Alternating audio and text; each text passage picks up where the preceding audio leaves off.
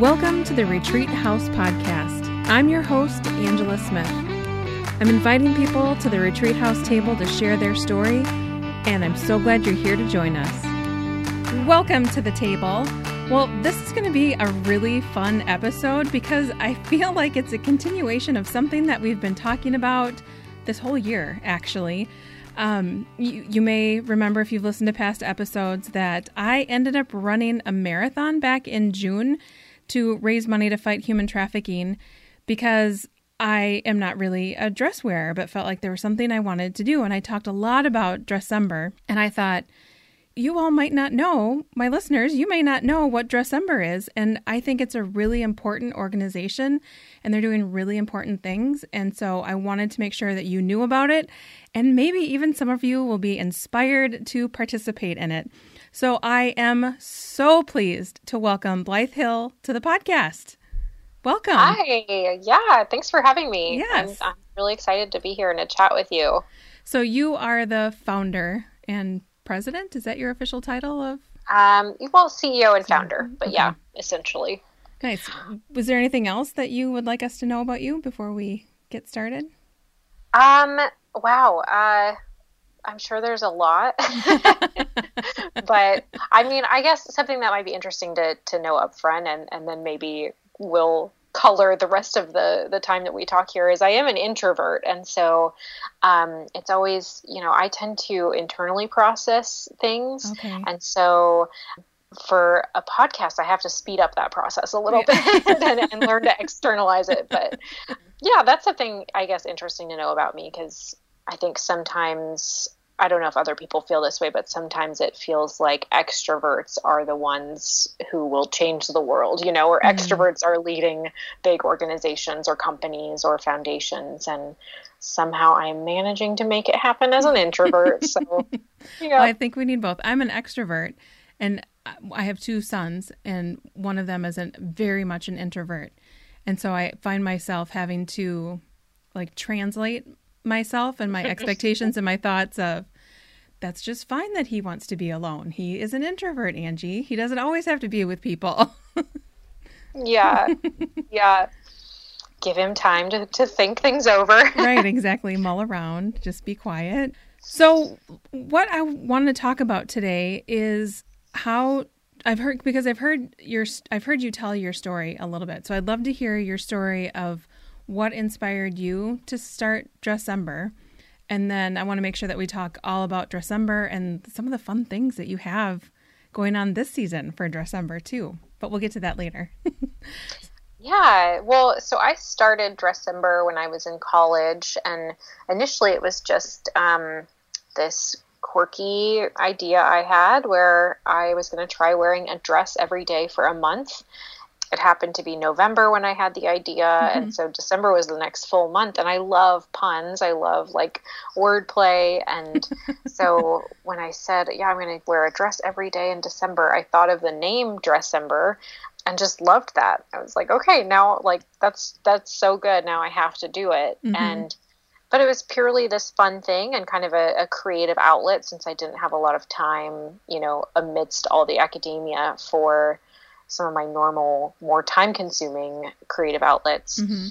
Yeah, I did it. I wore a dress every day for a month. I actually wore a different dress every day for that first month because I am embarrassed to admit I had that many dresses. I love dresses. So it was a pretty easy and fun challenge for me. I know that's not the case for everyone, and it's certainly not the case for all of our, everyone who joins in. But it's fun to see people join in at various levels of difficulty and personal sacrifice. But yeah, initially it was just this one-time thing. I never planned on doing it again. And then the next year, some of my friends brought it up and wanted to do it with me. And I thought, okay, they, maybe they're also looking for a creative outlet. They're also kind of bored or stifled. And well, it's just fun to do things with friends too. Yeah. And that continues to be true with Dressember. It is more fun to do with other people. So did it again with them. And then the next, kind of thought that would be it, okay, we got that out of our system. But then the next year, my friends' friends wanted to join in.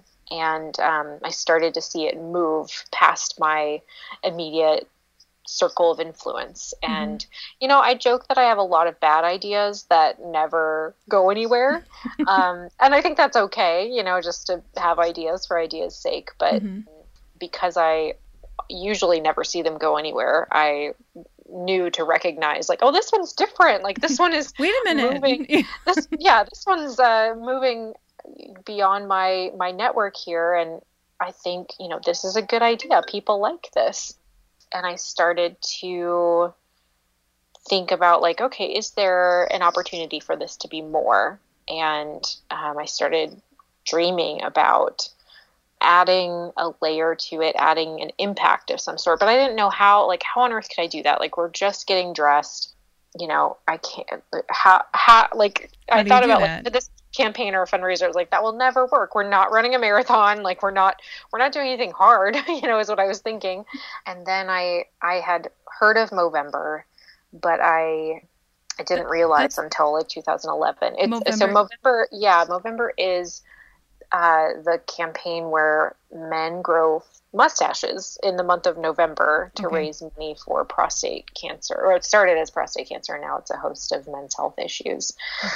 So I knew that was going on, but I didn't realize it was a campaign until like 2011. And when I caught on to that, I realized like, oh, they're raising millions of dollars doing this. So then I sort of stopped and thought like, okay, well, if a bunch of men can raise millions of dollars by growing not shaving hair, I'm pretty sure there's a chance that, a group of fired up women can use Dressember to raise some money for a cause we care about. And I had been really interested in human trafficking for a number of years at that point, and kind of on this separate journey of my own, feeling kind of this tension of being so passionate about the issue, but so like also feeling so powerless. And don't you think that's a common, when you start to learn about human trafficking, that's the common thing? It like, is. I want to do something, but I don't know what to do or how to step forward in it. Yes, and I think for a number of years I took that for granted. I thought like, oh, this is like, I'm the only person who can't figure this out. But Dressember has shown me like, no, thousands upon thousands of people feel this way. And it is like this unique social justice issue where, for very good reason, you have to have a number of qualifications to engage in what feels like a significant way. And so for everyone else, there is donating. I would say now, as opposed to between 2005, 2010 or 12, when I was kind of going through this tension, there are more ways to engage now. I think there are more runs, and there are more, there's just more awareness around the issue in general. And there are a number of accessory and fashion brands that support human trafficking organizations through purchasing through them. And, but none of that really existed. Like people, when I found out about human trafficking in 2005, it was kind of on accident. Like I just stumbled on this article. I had never heard anyone talk about it.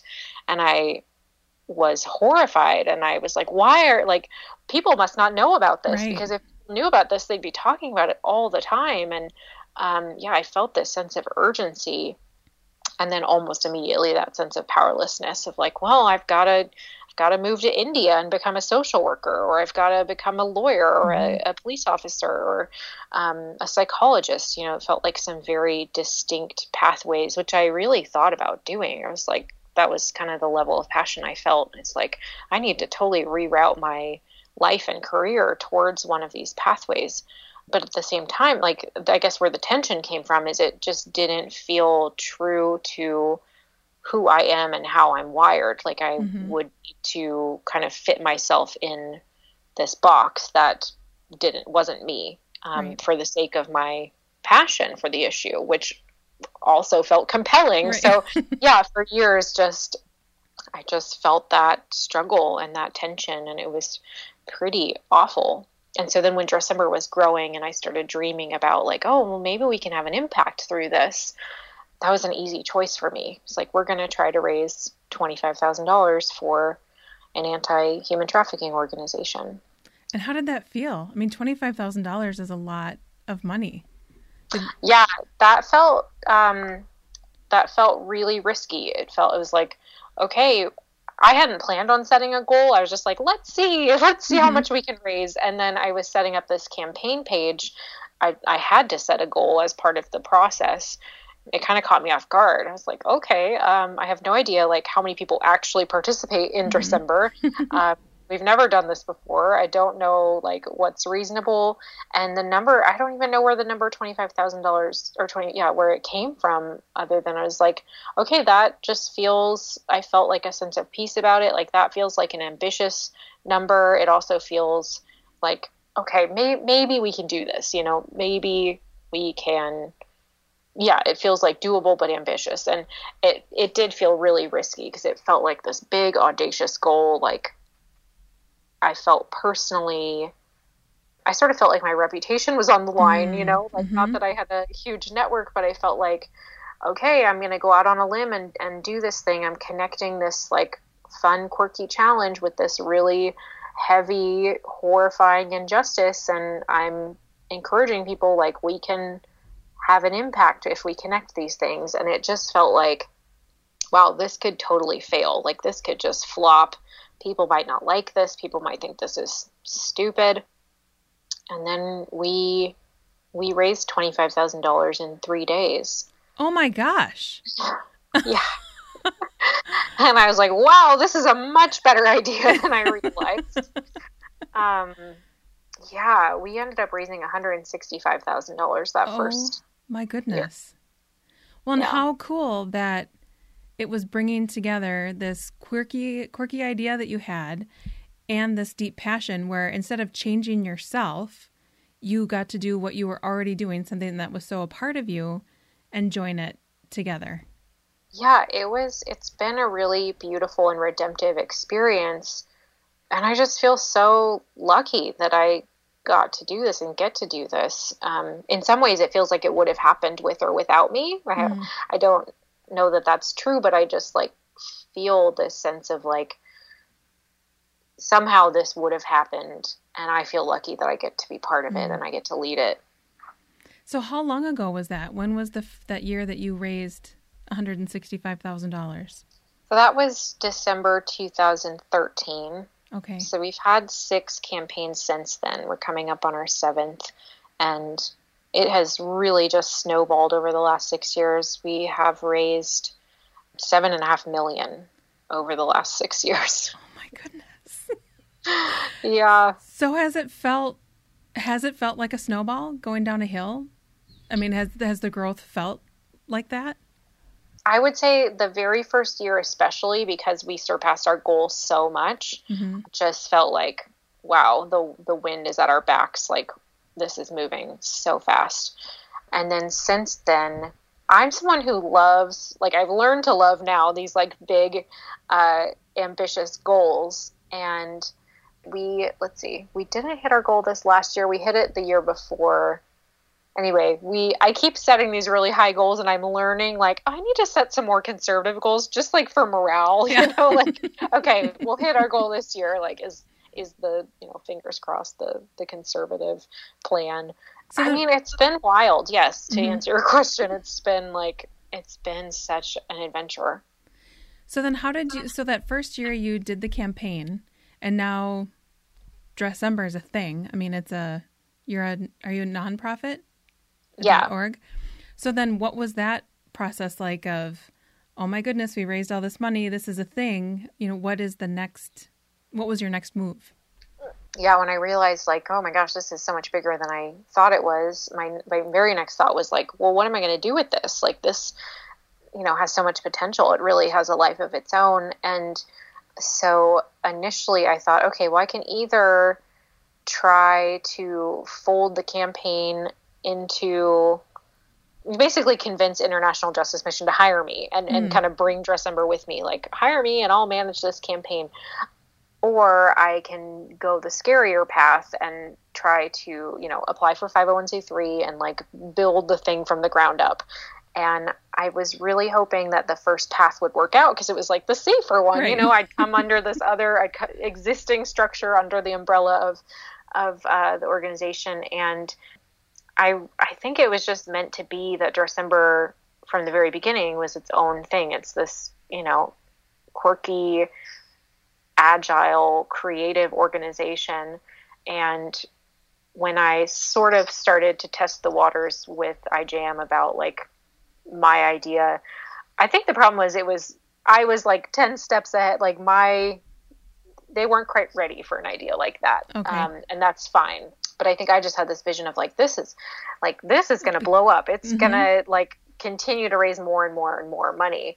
And from their vantage point, which I respect, it was like, you've raised a lot of money once. And I think they kind of wanted to see if it would replicate itself. And also back in 2014, IJM has the mark of a healthy organization is, like you continue to grow and evolve.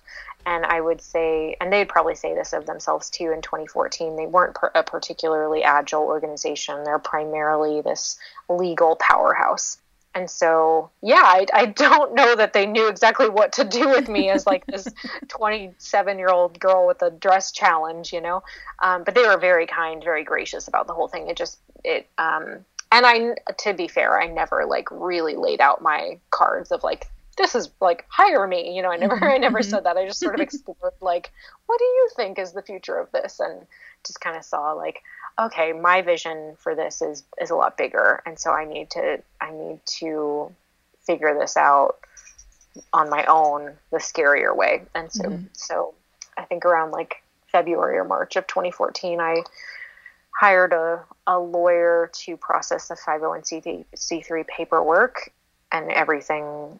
We received approval, I think September 2014, just in time for our next campaign. Yeah. And then we raised $465,000. Oh my goodness.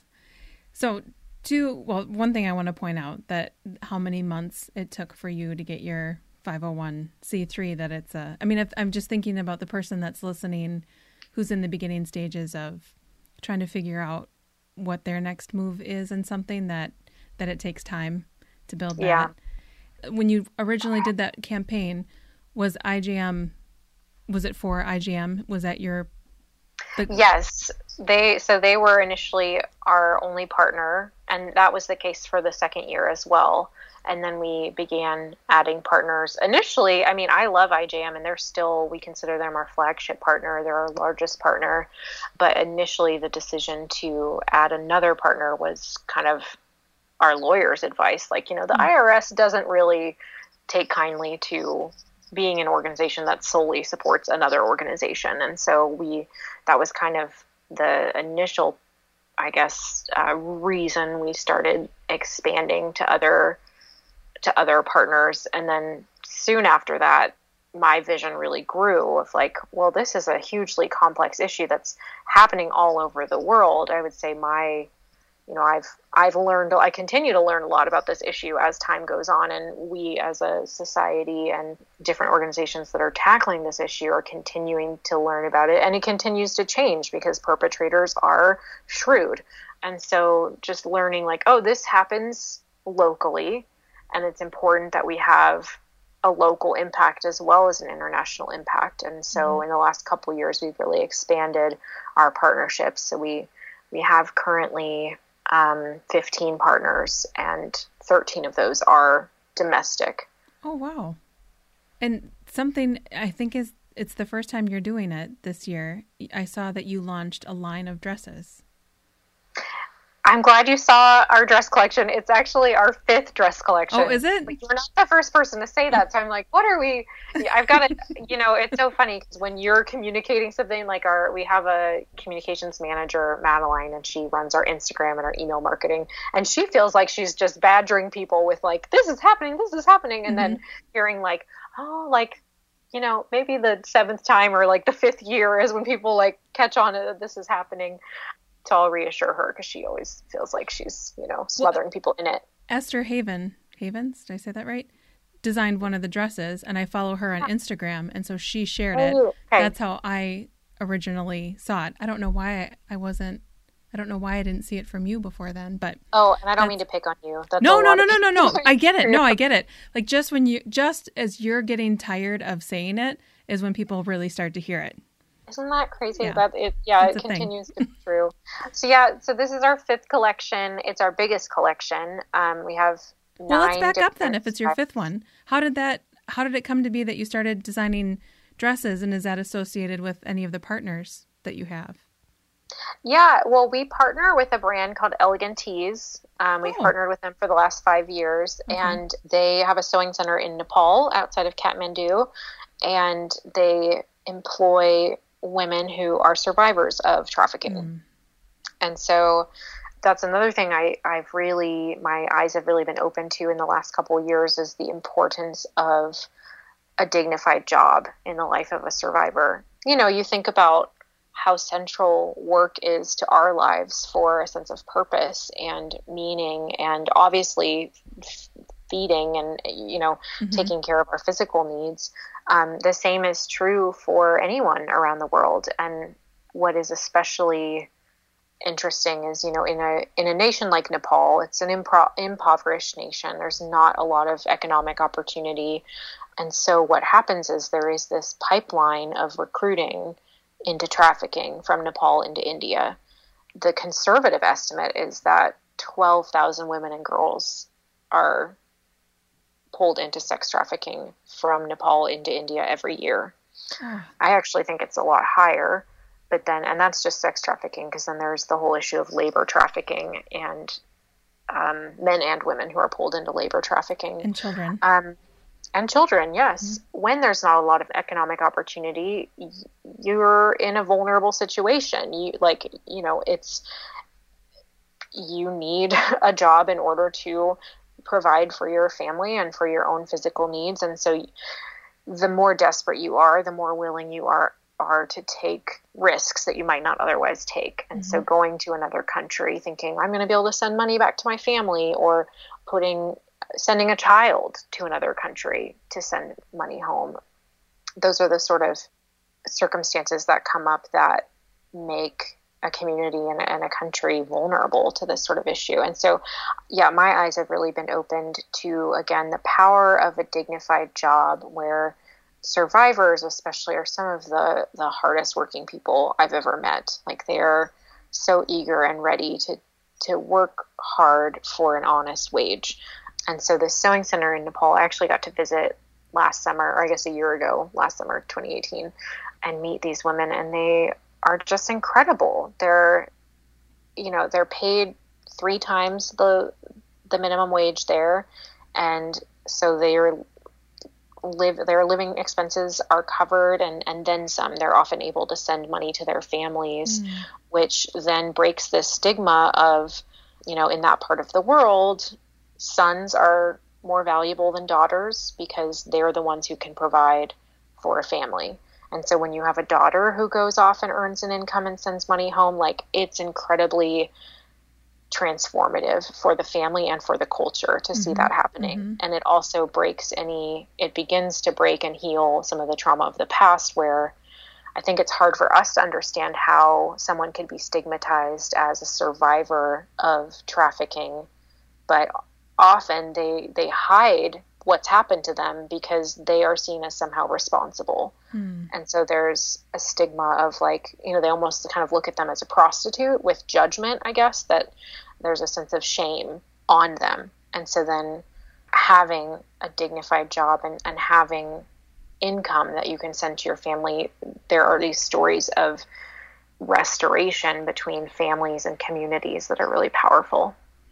And that the dignified work also helps. I mean, you can rescue someone, but unless they have a job to go to, otherwise they might go back to the trafficking for exactly the reason you said, that they want to support their family, so they'll do whatever they have to do.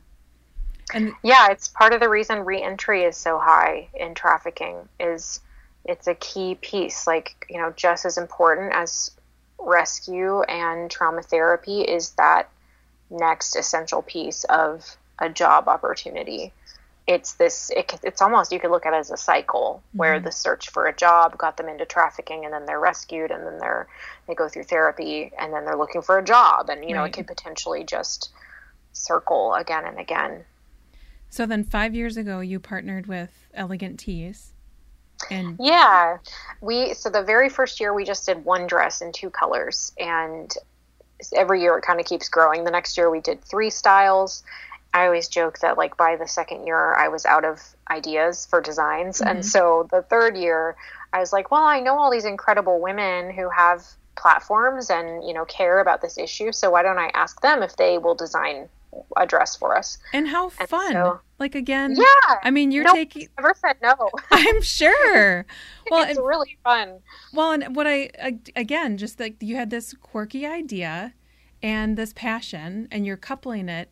And now you're giving other women the opportunity to do something that might be in their wheelhouse, but it's not in like the first level of what they get to do day to day. But to have this amazing creative outlet to support a passion that they have and you have. I think that's beautiful. Yeah, it's really fun. I would say like Dressember overall is just so fun. And we really try to lead with the fun and the hope that, you can make a significant impact and have fun doing it. So the third year we had 5 designs, and I worked with, I still designed one dress, and then we had 4 women who designed the other 4 styles for us. And I think that was the first year we also did like a advocate design challenge. So we opened it up to our community and asked people to submit designs, and then we picked 2 or 3 and let our community vote on the one they liked the most. So we've done that the last 3 years. So the third year there were 5 styles. Last year we had 8 styles, and this year we have 9. Wow.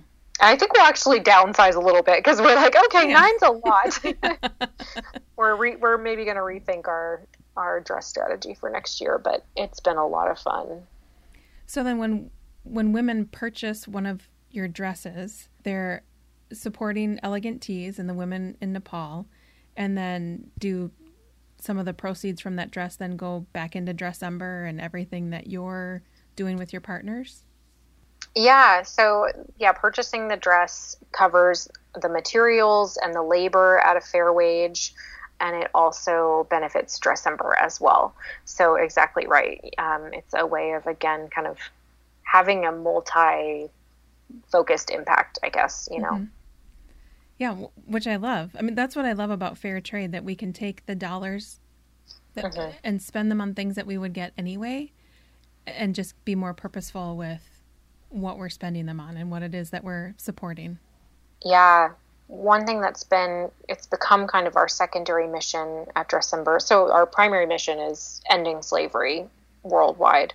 And then this sort of secondary mission is, because we're such a fashion-driven campaign and organization, we consider it our duty and our responsibility to educate people on the overlap between the apparel industry and labor trafficking. And so some of those statistics are pretty eye-opening. That the last estimation that I heard was that it was either 90 or 95% of the world's garment workers don't make a living wage. And 75% of the world's garment workers are women. So it's disproportionately affecting women around the world, women and girls. And then you look at a statistic like women hold 83% of the spending power in the U.S. That we make 83% of spending decisions. And so that, I just see that as this incredible opportunity that when we really understand the impact we have through our spending choices, we truly can change the world, and we can radically impact this issue in particular. Well, yeah, and I think I've heard Jessica Honegger talk about it, about linking yourself with women around the world and thinking about that joining, that it's, in making a fair trade purchase, like one of your dresses, it's linking yourself with women, like a sisterhood of these women that are on the other side of the world, and not offering a handout, but a partnership. Right. Yeah. And dignity. Yeah. It's so true. Yeah. And I have a lot of hope that we are beginning to do more and more of this through fair trade and ethical brands. And I think just becoming more cognizant of like, okay, a real person made this item that I'm holding in my hands, and what were they paid, and how were they treated, and is it okay for me to not know, or, is it okay for me to wonder if it was a child, or if it was someone forced to work for 16 hours for, 50 cents an hour or something, crazy. Is it worth not knowing? And I think more and more people are asking those questions. Well, and just I also like, it can be really easy to feel guilty now the next time you go shopping. But I think starting with baby steps. Building your awareness and, changing just one of your purchases to be a fair trade purchase, but taking small steps toward that. I don't want people to feel guilty. I mean, I want you to feel like you want to change, but I don't want people to feel the weight or guilty of. Oh yeah. And that is always, when I first became aware, I was just so overwhelmed because I was like, oh my gosh, like everything I buy, like I have to change everything. And that was really overwhelming. And the last thing we want to do is shame people or guilt people into making different decisions. I think that, the very first step is always an awareness. And then you kind of get to decide, like, okay, well, do I care about this? Like, is it important to me to begin changing my habits around this? And some people just dive right in and run with it. And that's amazing. I'm always amazed by those people. But I was someone who, like, I had to baby step into it, where I was like, okay, well, first I'm just going to stop buying items from fast fashion brands, where it's not possible that this store has new items every week, and they're, you can find a beautifully embroidered top for $10 or something. You're just like, how is this really possible? Like, so I just made that decision, and slowly I thought, okay, well, I'm going to buy more secondhand and thrift things, or buy vintage, or, I mean, I still rely a lot on secondhand, which is a great choice from an environmental perspective. But I love like Poshmark, and we have Crossroads or Buffalo Exchange. Like, there's all sorts of great secondhand options, and a great way of extending the life cycle of products. And then there are an increasing number, like even 5 years ago, I remember sort of struggling to find like brands that we could partner with that were fair trade or ethical, that were also cute, that were also things that I would buy. Not just paper beads, although, I have some paper bead jewelry I love. Like, there's a place for that too, but you don't want all paper beads. Right. The fair trade and ethical apparel market has really expanded. We have over 400 companies that we partner with now that are fair trade or ethical. We have a whole ethical fashion directory on our website that we launched in June, and it's pretty amazing. And I think it's become a little more competitive, where there are more affordable options, and then there are more high-end options. But it has forced me to think about my consumption in a new way, because, okay, well, I can't buy a new shirt every week, or, fill in the blank. Like, I'll buy one thing in a month, maybe, and what's that thing going to be? And it better last me a long time. And so I feel like that's been a healthy change for me. And the person, too, to your point about how many more fair trade companies there are, the person finding out about human trafficking in 2019 has so many more options than the person who found out about it in 2014, even. Yeah, it's true. Yeah. I'll make sure that we put a link to your directory in the show notes. So if people want to find it, then that'll be an easy way for them to go. So you have the dress line. So if somebody is listening and they feel like Dressember is something that they want to do, how do they get involved? Yeah, well, there are a few ways you can buy a dress to have an impact, or we also have a tie collection. So this is our first year of having a tie collection. They're also ethically made. Yeah, we didn't talk about that men can do it too. Yes, men can join in too. Back in 2015 or 2016, we added this option. It wasn't even our idea. I just saw a guy using the Dressember hashtag. He said, my friend's doing this and I'm really passionate about it too, so I'm going to participate this way. And I was like, that is so cool. I love that. And so we reposted it, and we saw more and more guys each year have joined in by wearing a tie. And sometimes we see women wear ties, which I think is pretty cool. And, occasionally we'll see the brave gentleman wear a dress as well. And so it's kind of a choose your own adventure, which I love. But we have a couple different sort of entry points now. And so we have 4 ties this year for the first time. We partnered with an ethical brand also based in Nepal to bring those. So they can purchase a dress or a tie to get involved. Yeah, so that's one way of getting involved. The second way is to make a donation to either a friend doing Dressember or to the general Dressember campaign or on our website. And then the third and my favorite way that I would love to see everyone join in, including you. And I know you don't love dresses, but I know when I was thinking about us talking, I was like, Angie, by the end of the podcast, you're going to end up having to buy 31 dresses and wear them in December. That is so funny. Well, okay, I will say you don't have to wear a different dress every day. Okay.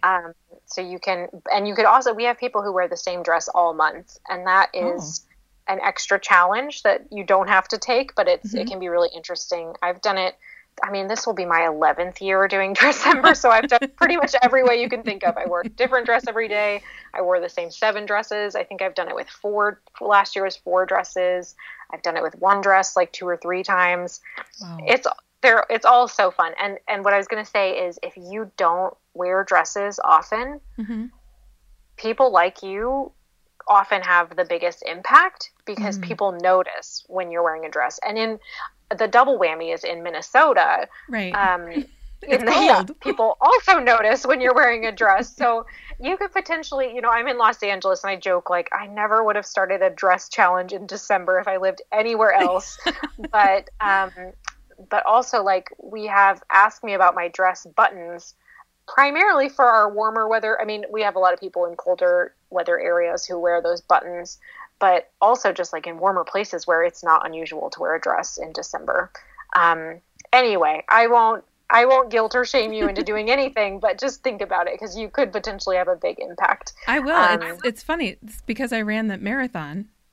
I literally bought 2 dresses probably within the 2 weeks after I ran the marathon. And I was wearing one of them and I was like, did I not just run a marathon so I would not have to do this? And here I am wearing a dress. That's awesome. Well, and here I'm thinking you couldn't pay me to run a marathon. I would donate to your marathon campaign so that I wouldn't have to run it. Yeah. How I feel. I think if I had to do it again, I would wear dresses. Yeah. Choosing a marathon or dress. Yes, I do have that chance. I do. I'm probably going to end up doing it. I don't know why. I think especially wearing the same one all month. I mean, that challenge of, well, first of all, that's easy. That's like having a uniform. Yeah. But then also to think about our consumption of clothes and the simplicity of wearing the same thing every day and what that says. And I mean, I'll probably get grossed out then by the amount of clothes that I have. Yeah, it can be an interesting experience from that perspective. And it does add a layer of personal impact. You know what's so interesting? I get emails about this every year the whole thing is this deceptively simple thing. Okay, well, I'm just going to wear a dress every day. And then it ends up being this oftentimes kind of profound and transformative experience that because you wake up each day, you put on this uniform, like you said, and you're in this mindset of okay, every day I'm advocating for the dignity of people around the world and here in my area. There is something just powerful about doing that. And so, I love that about it. And I still am trying to figure out a way to explain that to people because, I think, again, when you look at it, you're kind of oh, okay, dresses and ties in December, that's cute, whatever. But then there is something just really impactful on a personal level about doing that as well. So if you do want to sign up, you would do so by going to dressember.org, click Become an Advocate, and then within a few clicks, you'll create your campaign page, set a goal. We have some suggested impact amounts if you want your goal to be tied to a specific impact. And then we tell people okay, once you've committed and created a page, just as important of a next step is to tell everyone in your life that you're doing it and why you're doing it. letting them know this is what I'm doing and why I personally care about this issue. And then just invite them to help you hit your goal. And it can be, it's also really surprising and delightful to see who chooses to support and at what amount. I really go into it with open hands. Like I believe in making a bold ask and then being okay with whatever the answer is, being truly okay with it, where, okay, if someone doesn't give, I don't know their life and their circumstances, so I can't be disappointed about that. I also think awareness and the conversation itself is powerful. And then when people do give, I'm just amazed at the generosity that I've seen or the consistency over several years. It's a really wonderful experience. And then seeing seeing sort of the generosity between advocates and between teams as well, where people are giving, like they might have their own campaign, but they're giving to other people's campaigns as well. That's really beautiful. And it's just a really cool community of people. That's very cool. How many advocates do you usually have every year? So last year we had about 8,000. Wow. That's huge. Yeah, and on every continent except Antarctica. So wow. If you know anyone in Antarctica, not a lot of dress wearers, but maybe some tie wearers down there. Right, exactly. They could all just wear ties. Yeah. So we've got people in, I think, like 45 countries at this point. So it's truly this like global community of people. It's really exciting to be part of. Mm-hmm. I'll do it. Yay! I'll sign up. I almost dropped my computer. Yeah. Oh, that's so great. I'll do it because to the point of I ran a marathon so that I wouldn't have to do it, and the impact that might make. Like people might notice that. So, and if it takes me doing that and a woman or a child or a man or a family get rescued because of that, get a decent job because of that, I mean, that ends up being worth it to make. That makes the sacrifice of wearing dresses in December in Minnesota small in comparison to be able to make that kind of impact. So I just want to challenge everybody listening too. Yeah, what a beautiful way to frame it too. I think that's really powerful. That getting outside of our comfort zones, almost like, I hate wearing dresses, but I hate this issue more than I hate wearing dresses. Yeah. That's powerful. I think that shows people that you've got skin in the game. So I'll sign up. So follow my Instagram to watch all my dresses in December, or the dress. I'll probably wear the one in December. Well, maybe you could start a retreat house team. Yeah. Oh, that's a great idea. Your listeners could join. Yeah. That is a great idea. We will do that. And maybe I'll have to buy a dress too to wear. So what are the sizes that your dresses come in? Because I'm a bigger size. It's extra small to extra large, which I'm not thrilled with. I will say our sizes are more on like vanity sizing. So it's possible, like I'm trying to think I think I can pretty comfortably say that our extra large will fit like a size 16, 18 gal. Okay.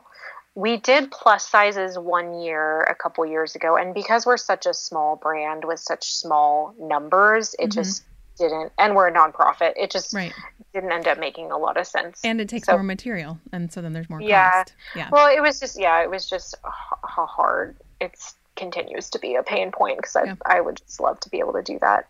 We're figuring it out still. Mm-hmm. If people wanted to order the dresses, they can go to your website, and so it's really your website is kind of the hub for everything. If they want to sign up, if they want to buy a dress. Yeah. So if they go to our website, it's just the Become an Advocate or shop is a link right there for our collection. So that's probably the easiest way to do it for those things. Okay. I'll make sure that that's all in the show notes. So then there are 2 questions I ask all my guests. The first one is, because it's called Retreat House Podcast, how do you retreat with all that you're doing and all that you're juggling now? How do you retreat? Is it a place? Is it a practice? What does that look like for you? Oh, such a great question. The season of life I'm in, I feel like retreat is on pause a little bit. Mm-hmm. I have a nearly 5-month-old baby. Oh, congratulations. Son. Thanks. Yeah, he's awesome and so much work. So lately a retreat looks like a bath, right. Taking a bath with a glass of wine, which is great. I'll take it. But I would say in other seasons, a retreat is, I love to travel. And so if I can travel somewhere with my husband, we particularly love going to the Pacific Northwest. I'm from Seattle originally. Okay. So we love going up there like in the summertime and kind of taking it easy and exploring. And Such a beautiful part of the country. So I'm sorry, I interrupted you. So traveling with your husband, that would be a... No, yeah, I think that's, I think retreat in general to me is if I can not be in work mode, and I can just be connecting with my husband and some of my close friends. That feels like a sort of soul retreat, or like a recharge. Yep.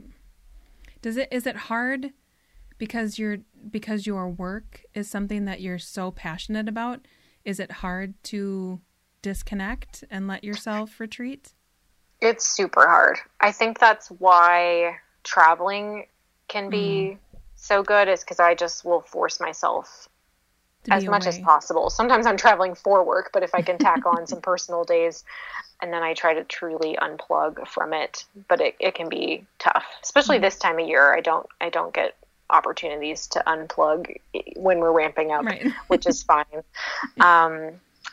But yeah, and then I think that's why I like taking baths too, because I'm clumsy, and so I will not take my computer or my phone in the bath, and so I am literally forced to unplug.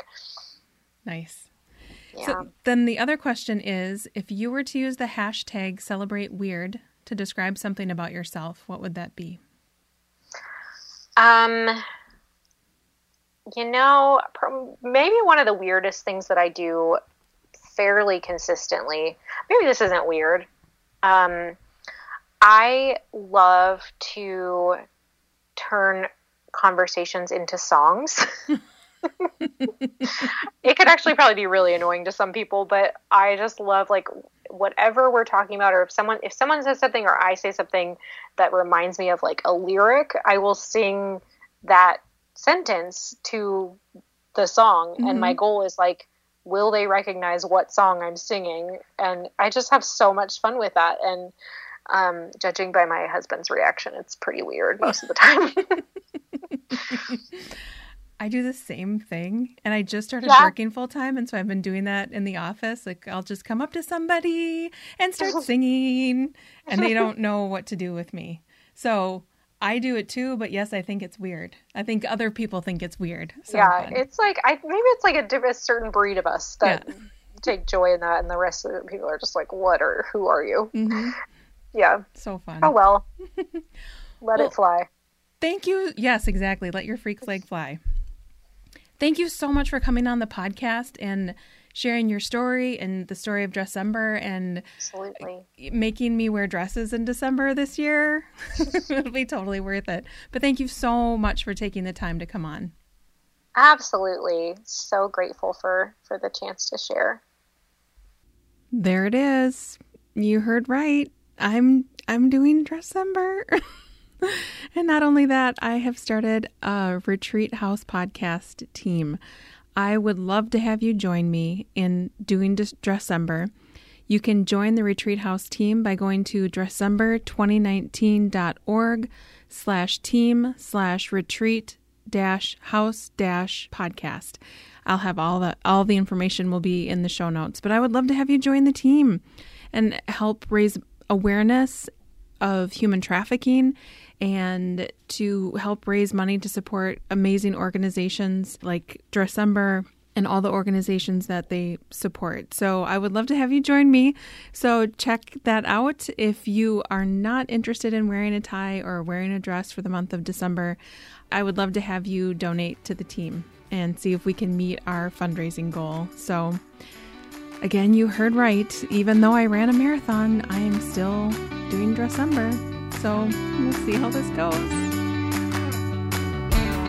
Thank you for listening to the Retreat House podcast. If you haven't already, please subscribe so you don't miss any episodes. If you want to follow us on social media, you can find the podcast at Retreat House Podcast, And you can find me at Angela Smith MN. Thank you again for joining us, and we will see you next week.